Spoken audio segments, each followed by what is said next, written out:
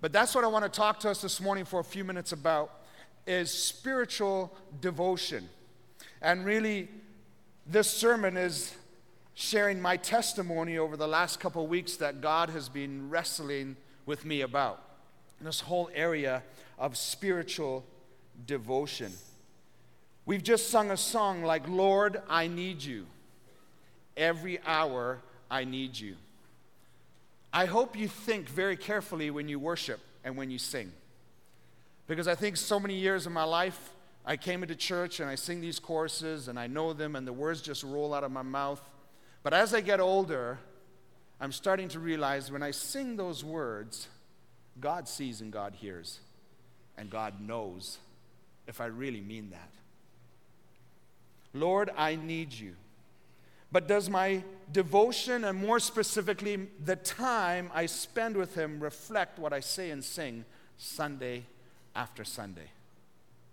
Does your devotion and the time that you invest in your relationship with this man called God, that you declare and that I declare with my mouth that we need, not just occasionally, but we sang, we need you every hour, does our devotion and our life and practice as His follower reflect what we say and what we sing? Last week, while I was working on the fields up at our family farm, the Lord just began to really challenge my thinking about my relationship with Him. I mean, most of us here today would not think twice or even hesitate to say that we have a relationship with God. That's not uncommon language for people in a church to say, yeah, I have a relationship with God. I'm sure many of you, if you do have a relationship with God, have told other people that in the past. Yes, I do have a relationship with God. Most of us here today would probably, if I asked you, be able to give me a good definition of what a relationship really is and what contributes to a good relationship. Webster's dictionary defines a relationship as a state of being related or interrelated, and this is the part I want us to focus on this morning. And the closeness of that relationship is evident. The closeness of that relationship is evident through the way two or more people talk to, behave towards, and deal with each other. So it's people who are interrelated, and evidence of the closeness of that relationship can be seen in the way two people talk to, behave towards, or deal with each other. Now, sometimes we do a great job of that, and sometimes we do a really bad job of that. And sometimes through our actions, people may wonder if we have a close relationship. I got to tell you a funny story that happened to Jen and I about, it was on Father's Day. And just before I share the story, I want you to know Jen and I have a fantastic marriage. We are in love. We are both following Jesus Christ, so don't panic, okay? Even though I'm the family ministries pastor, okay?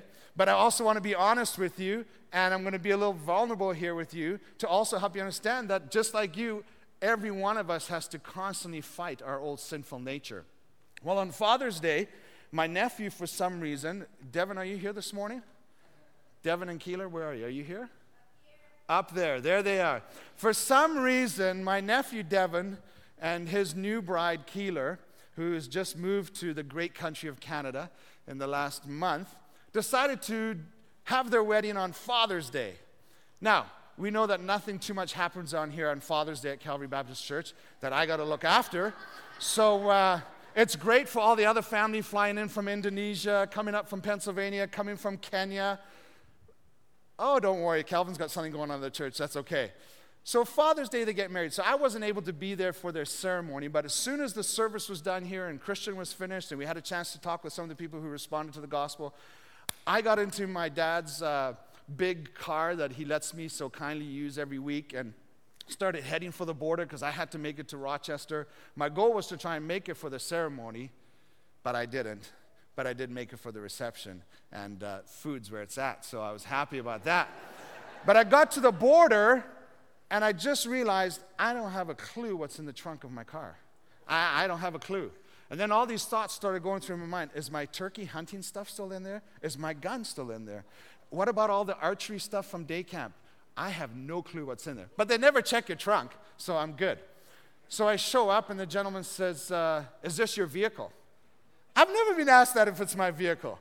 First question, no, sir, it's not. I'm 40 years old, and I still got to use my dad's car, you know?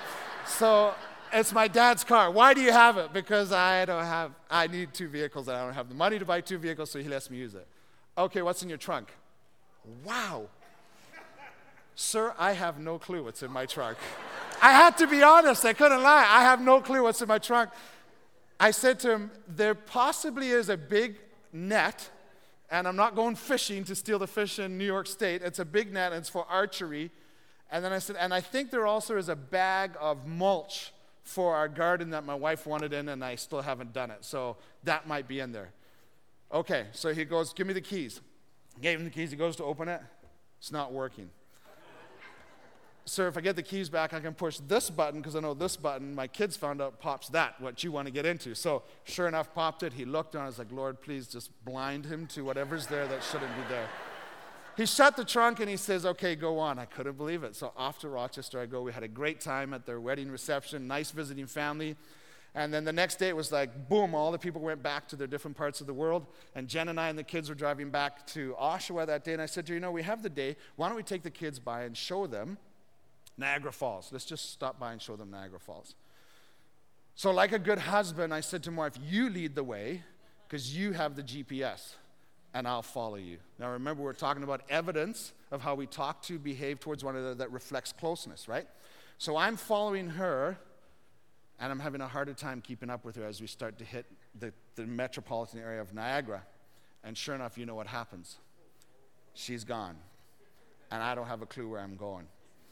And like a spirit-filled man, I'm not getting upset at all. Bless her, Lord. Give her a great trip. Protect the kids.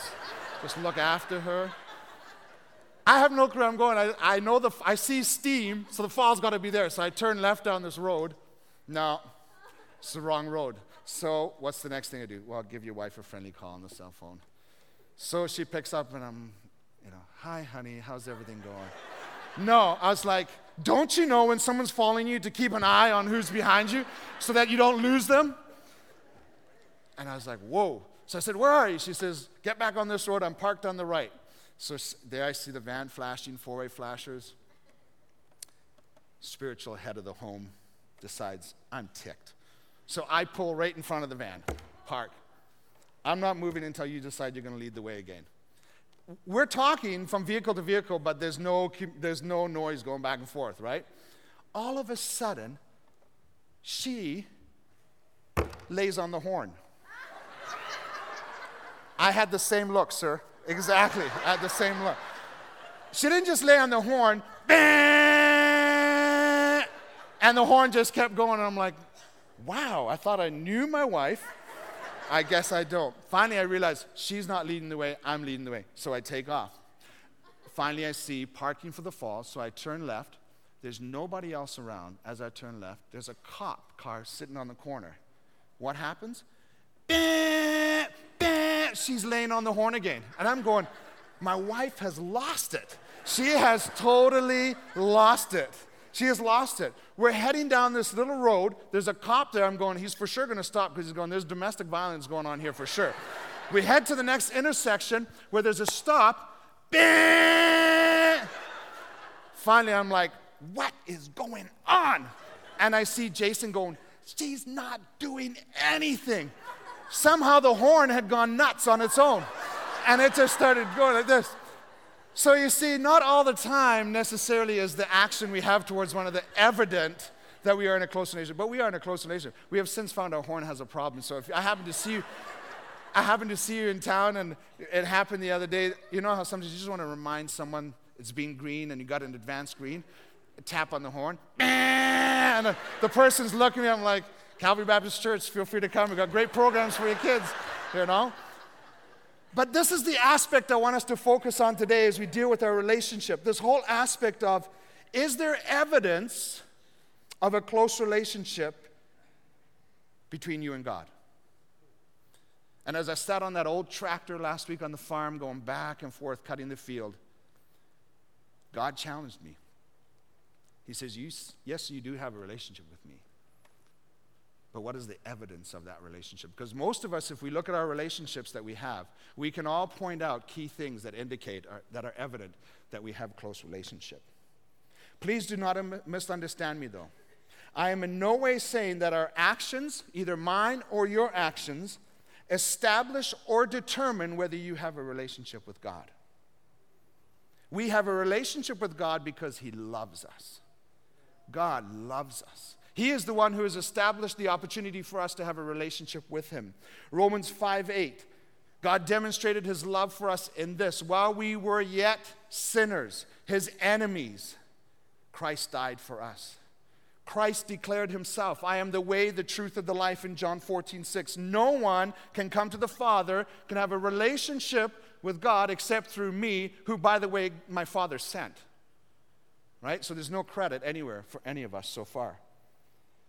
Then in Ephesians chapter 2, verse 8, it says, for it is by grace you have been saved through faith, and that faith is not of your own, it is a gift from God, so that none of us can boast. So do you see what I'm saying?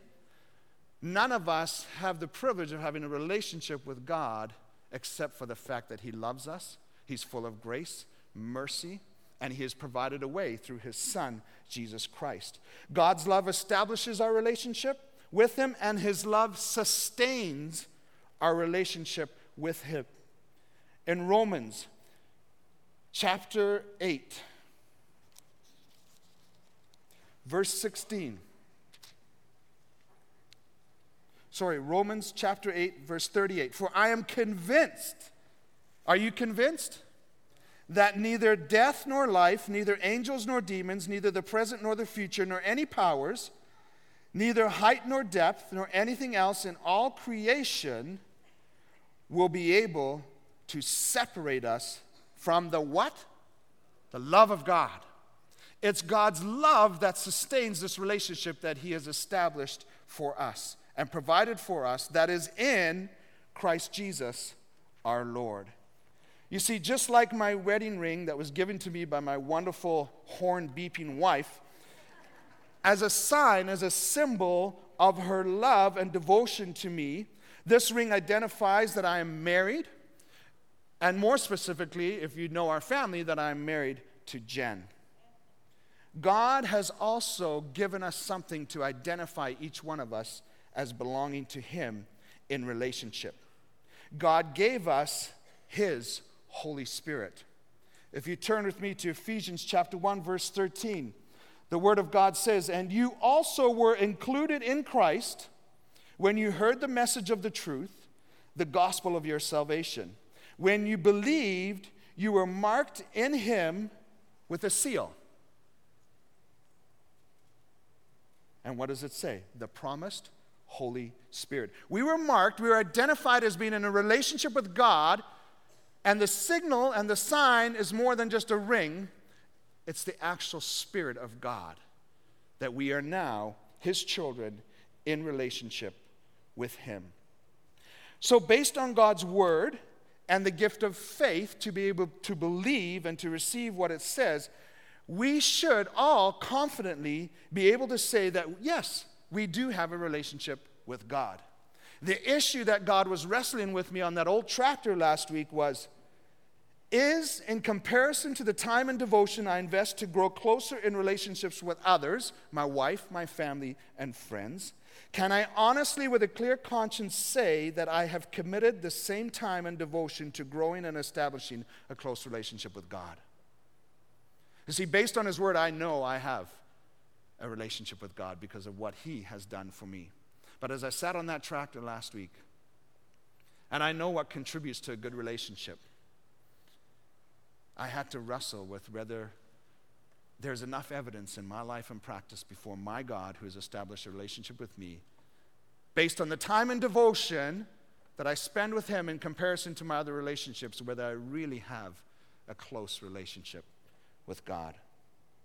I had to take a step back and be honest with God and myself and evaluate whether my life and practice match what I claim with my mouth to so many people. You see, in our relationships with family and friends, we might be able to fool one another. It might appear that we are very close, in fact, closer than we really are. In fact, you know I'm married to Jen, but unless you actually traveled with us day in and day out, would you be able to testify, based on the evidence you see, whether we actually have a close relationship? But with God, we can't fool Him. You might be able to fool one another. I might be able to fool you, but we can't fool God if we have a relationship with him. I realize it's time to stop kidding myself by thinking that God doesn't really notice or care about the devotion that I give to our relationship that he has established. Galatians 6:7 says, do not be deceived. God can't be mocked. If you follow sports, you would have seen on the news over the last couple of weeks this whole issue called the biogenesis case. How many of you have heard about this biogenesis case that involves professional Major League Baseball players who have been identified? There's 14 of them who tomorrow are going to find out their fate. But they have been identified as having a relationship with a closed Florida anti-aging clinic. Everything, I've never been to Florida, but everything is better in Florida. There's even anti-aging clinics. That is awesome. No wonder so many retirees head down there. Why, I would too, right? So there's this closed anti-aging clinic that had been found out to be distributing banned PEDs. Those are performance-enhancing drugs. Up in Canada, we call it Ensure for our retirees, but down there, they're actually giving them performance-enhancing drugs. No wonder they're not aging, of course, right? So this clinic was an anti-aging clinic, but on the side, they were providing illegal banned PEDs. I want you to get those letters in your head, and I want you to remember them. PEDs. In this case, it was performance-enhancing drugs. This got me thinking on the tractor.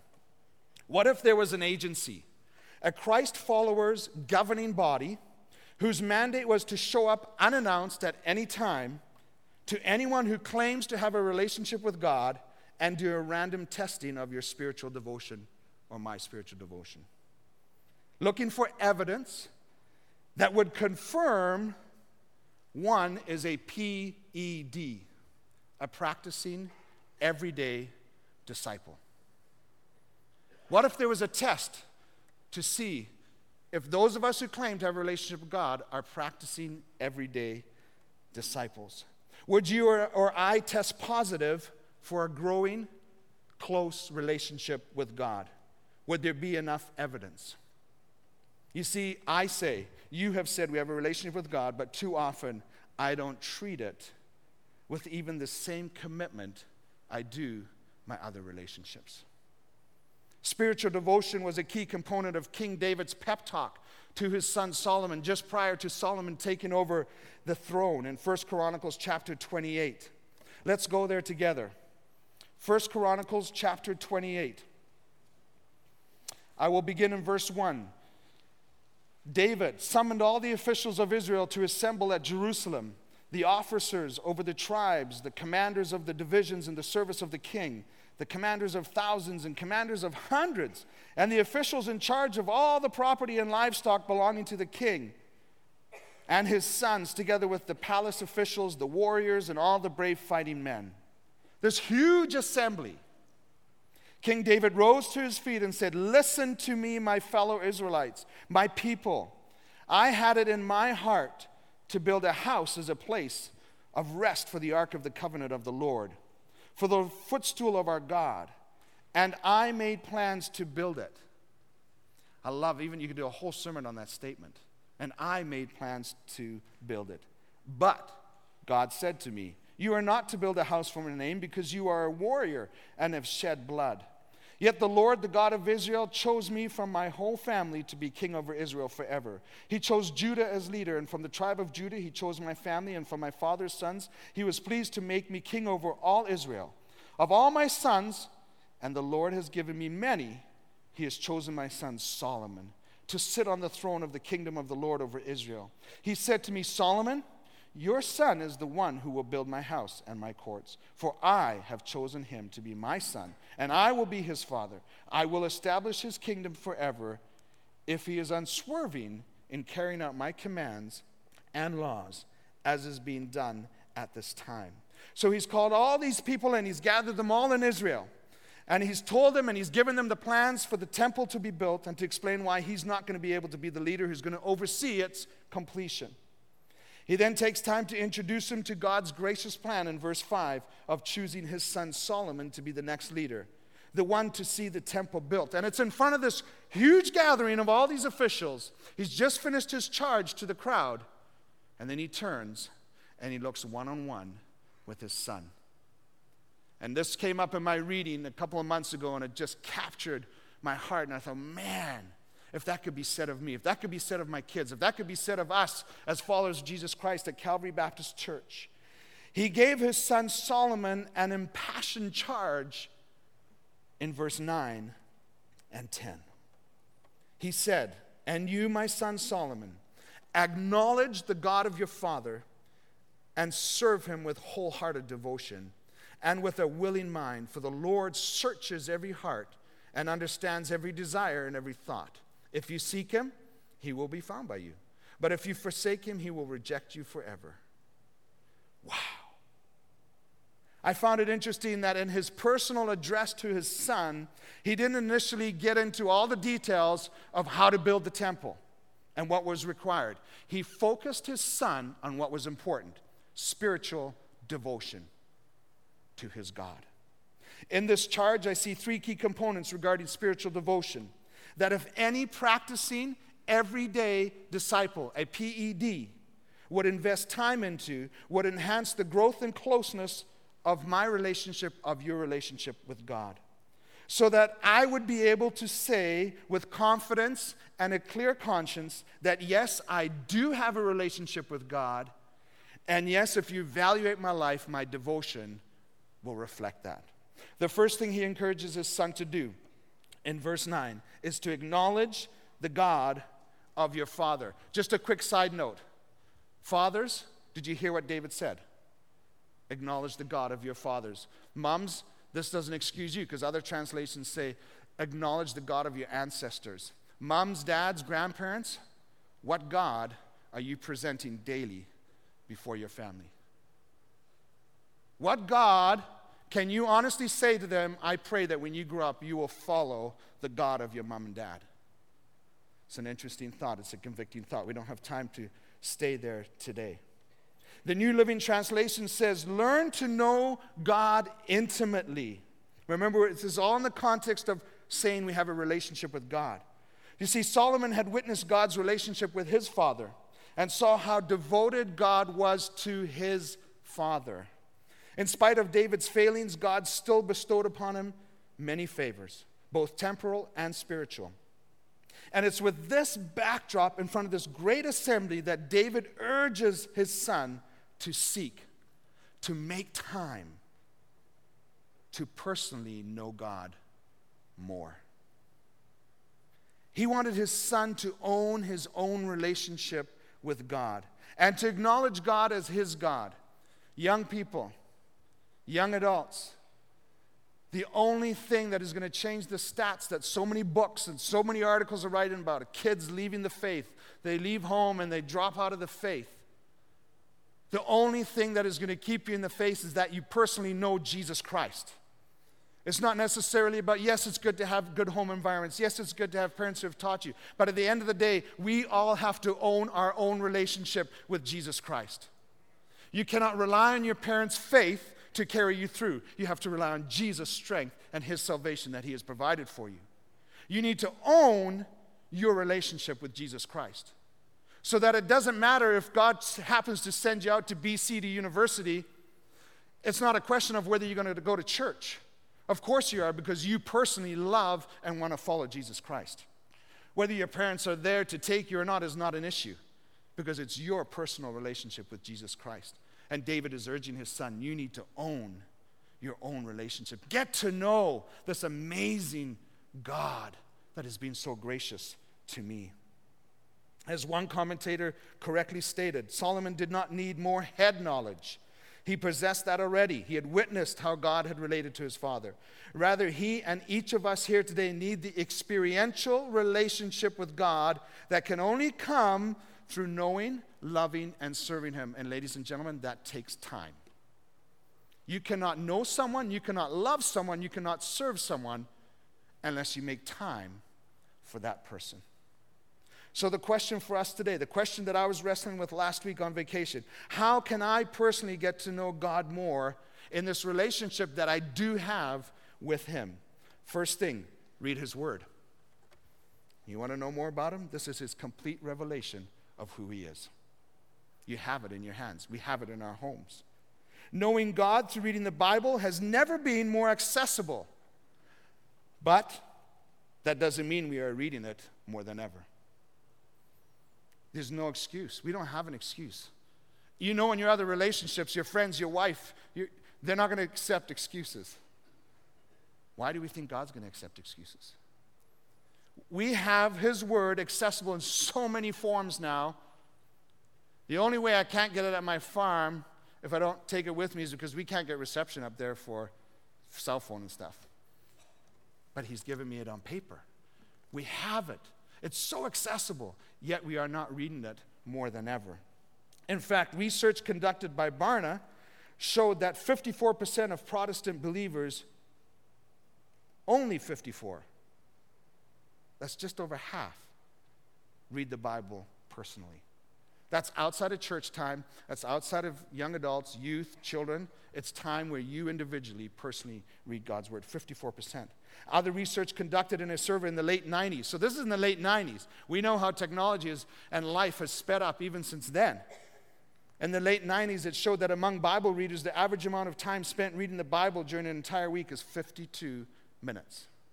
That's not even an hour. Now, think about other relationships in your life, in my life, my spouse, my family, my friends. Would they say that I'm devoted to them if I only spend 52 minutes with them in a week? Would they be satisfied with that? Would 52 minutes reflect to you, if you were evaluating my marriage, would 52 minutes reflect to you a close relationship that I have with Jen? Of course not. So why do we think God is okay and satisfied with only 52 minutes?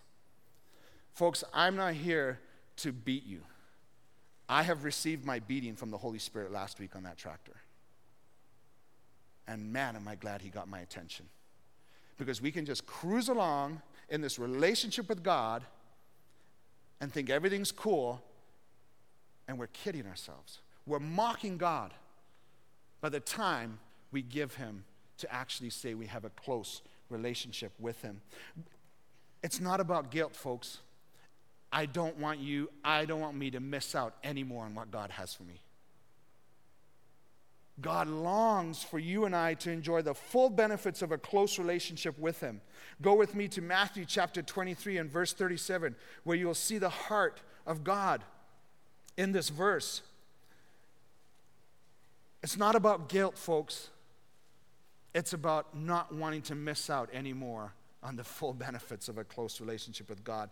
Jerusalem, Jerusalem, you who kill the prophets and stone those sent to you, how often I've longed to gather you, your children, together as a hen gathers her chicks under her wings, and you were not willing. God longs to gather Calvin Coughout this week under His wings. Unfortunately, too often I'm not willing. God longs to gather you under His wings, to stay close to Him so you can experience the warmth and the closeness of this relationship that He has blessed you with, and He wants you to enjoy the full benefits of it. But too often, we are not willing. Why? Because we've allowed ourselves to be sucked into the on-the-go lifestyle that crowds out time to get to know God. Life is fast. In my notes, I whited out, and this might just be a small thing for me, but if it helps you, then praise the Lord. I had written in my notes, take time, take time, take time. That wasn't strong enough for me. I erased them all, and I said, no, I have to make time. Take time is too casual. Yeah, I'll take a few minutes here, I'll take a few. No. God, help me to make time for you. Help me to make time for you. In a survey of more than 500 pastors, 47% cited lack of time as the main reason Christians don't read the Bible. In my life, that's not the case of needing more time. I don't need more time, folks. It's a matter of me reprioritizing how I spend my time. None of us need more time. We all need to reprioritize how we're spending our time. There's a great quote I found this week by a man named Oswald Sanders. He says, mastering the art of quiet time, like any other art, will take time. and the amount of time we allocate to it will be the true measure of our conception of its importance. We will always find time for that which we deem most important. That's the message God got a hold of me on that old tractor last week. Yes, you have a relationship with me. But judging by your personal devotion, the time you spend with me reading my word, I don't think you have a real understanding of how important our relationship is. And God hit me in love, in grace, but in truth with that idea, that thought last week. It's true. We will find time for what we deem is most important. Think about your own life right now. Reflect this past week you just went through. Where did you spend your time? What you spent time on, was it the most important in light of the relationship God has blessed you with? If you have a relationship with God, getting to know Him more requires being devoted to making time to read His Word. As a practicing everyday disciple, would you test positive for this, should you be tested today? The second way we can get to know God is through communicating with Him through prayer. Communication is crucial, as any of you know, to the growth of any relationship, and if it is neglected, the relationship is prone to deteriorate. In fact, in marriages, the two big issues that begin the decline in a marriage is communication and finances. Okay? So as a practicing everyday disciple, we are encouraged by the Apostle Paul in 1 Thessalonians 5:17 to pray continually. Pray continually. Jesus himself modeled while on earth in his relationship with God the Father the importance of making time to pray. Mark chapter 1 verse 35, the scripture says he spent time praying early in the day. Luke 5:16 says, and I underline these, often he withdrew. Not occasionally. Often he withdrew. He got out of the on-the-go life and withdrew to lonely places to pray. Luke 22 verse 39 says, he went out as usual. So this was common. This wasn't like, oh, that's bizarre. I've never seen Calvin take time out like this. Wow, that's weird. Right? No. What you want people to say is, absolutely, that's exactly what he does. Every day he takes time, as usual, to go and pray in the Mount of Olives. You see, by observing Christ's life on earth and his practices of prayer, there is evidence to his close relationship with his Father. Barna research groups revealed that the average Christian spends 3 to 7 minutes in prayer a day.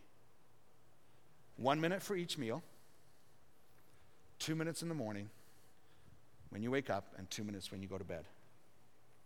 Other studies show Christians spend somewhere between 15 to 30 minutes a week. That's a little over 4 minutes a day.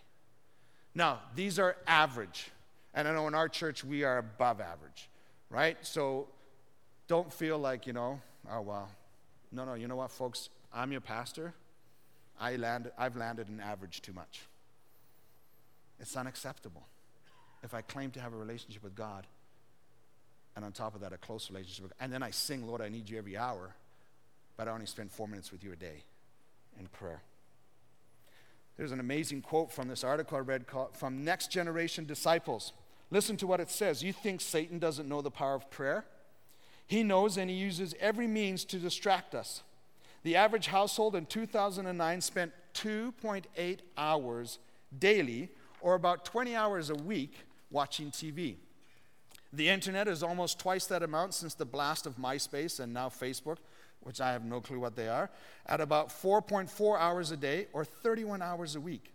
The average for cell phone use is about 2.5 hours a day spent talking, or about 17 hours weekly, not including, that is, talking, taking the average teenager who reports spending 1.5 hours texting a day. We have all this time for other things, for keeping up with our favorite TV shows. I'm guilty. I go over to Phil's house to watch Duck Dynasty because I don't get the channel, right? For looking up, I'll go out of my house to follow a show. Did you hear what I'm saying? That's crazy, but I will not go out of my way to read God's Word. Using the highest average, we give God 15 minutes of our day. We spend a total of 50 minutes a day, max, on average, to tell God, listen, about our fears, our needs, our pain, sadness, to pray for friends and family, to pray for the missions, the sick, the homeless, the soldiers protecting our country, to pray for our government and the leaders over us, our work, to thank him for everything he has blessed us with, or things he has done for us, to ask for his guidance in our lives, to tell him we love him, to pray for those lost souls and people we love who don't know Christ, and we accomplish all of this in 15 minutes. How much are we missing out? Remember, it's not about guilt. It's God tap me on the shoulder and say, I got so much more for you. Just give me some of your time.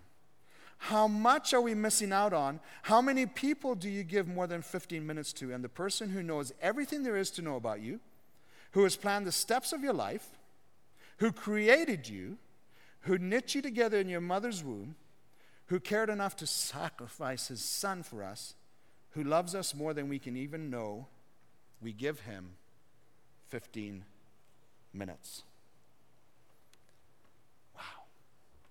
Thank you, Lord, for challenging me last week. It's good to be challenged, and my prayer this morning is that the Holy Spirit is challenging you guys. It's good to be challenged by your Father because he loves us, and sometimes we need to be disciplined because he has our best interests in mind. I personally am tired of missing out on what else I might get to experience with my Father. And I, by God's grace, am going to choose to make more time for him. Finally, in closing here, after encouraging him to know God, he says, now serve him. But serve him with two specific things: wholehearted devotion and a willing mind. So know him and serve him with wholehearted devotion and a willing mind. Serve him means a life dedicated to God. Here he's alluding back to in Deuteronomy chapter 6 where it says, love the Lord your God with all your heart, soul, mind, and strength. Wholehearted devotion. The translation in the original Hebrew language for the word whole means complete, full, perfect, an upright heart. If we claim to have a relationship with him, we are to be wholly devoted to him above all other relationships. We cannot have, as a practicing everyday disciple, a divided heart. It has to be wholly devoted to God.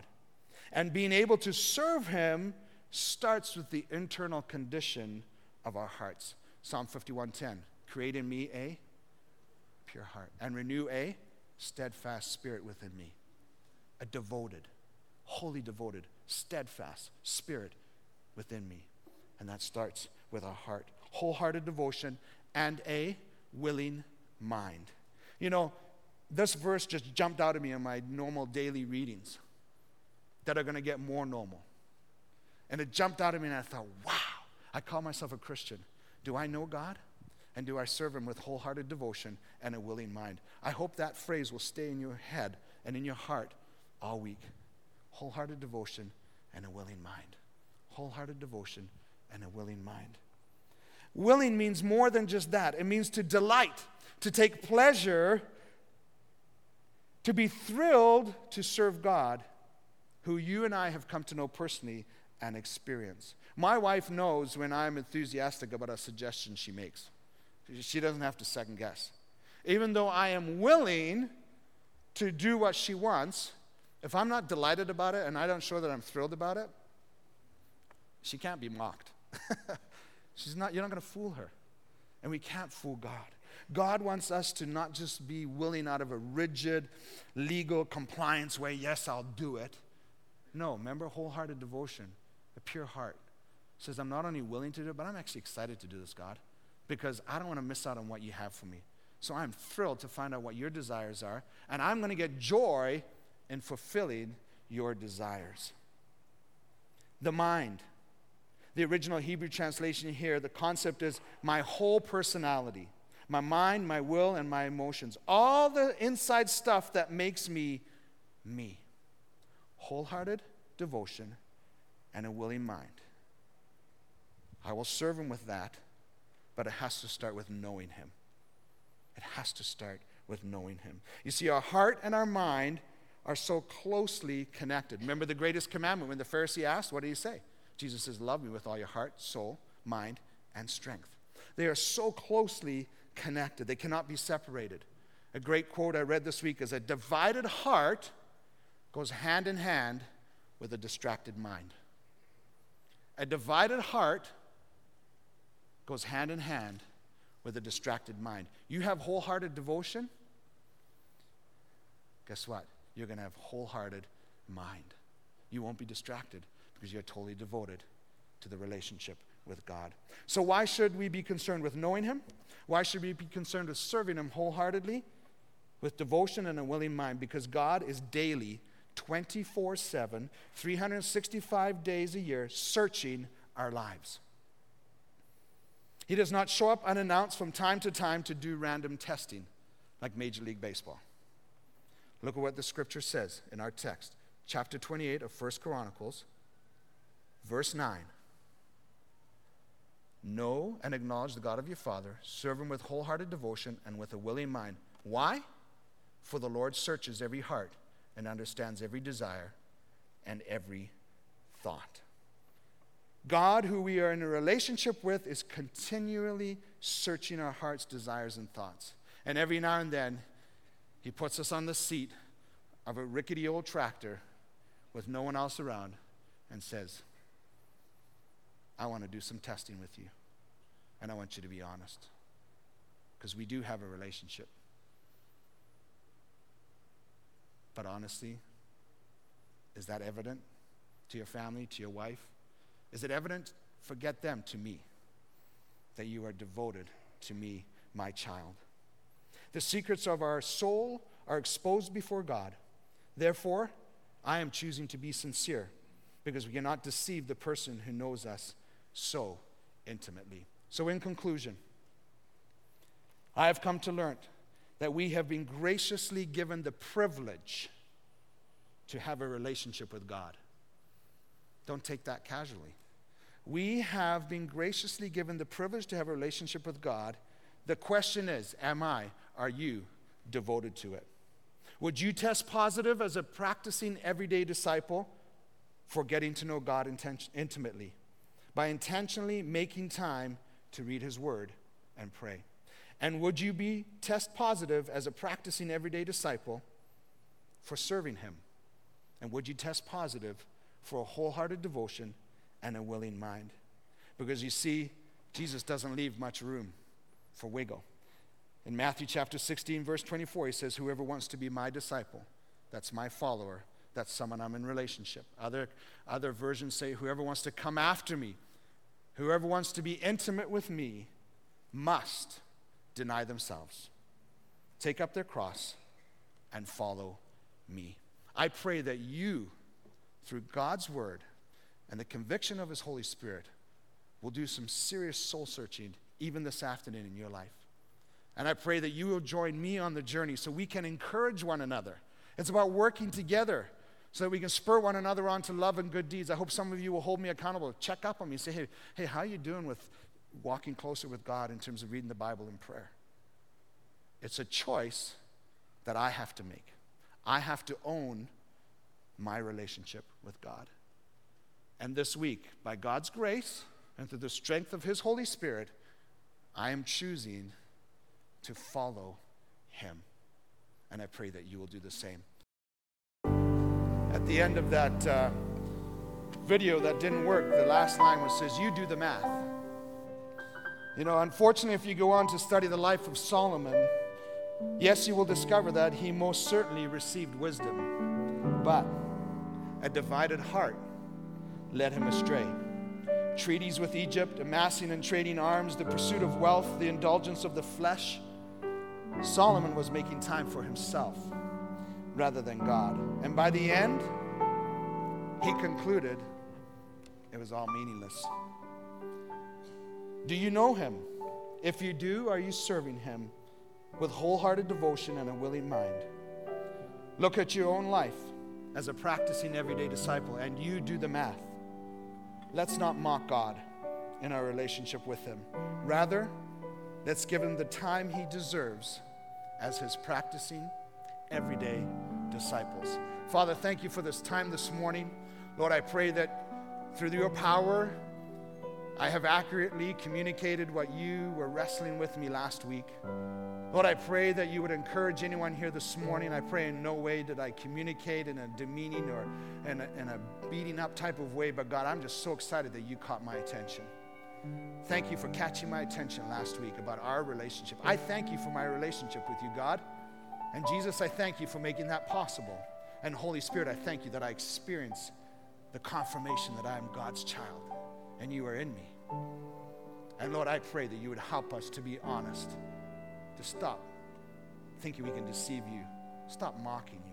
Lord, help us this week as a congregation to make time for what is important. And you are definitely and must be at the top of that list. Go with us now, I pray in Jesus' name. Amen.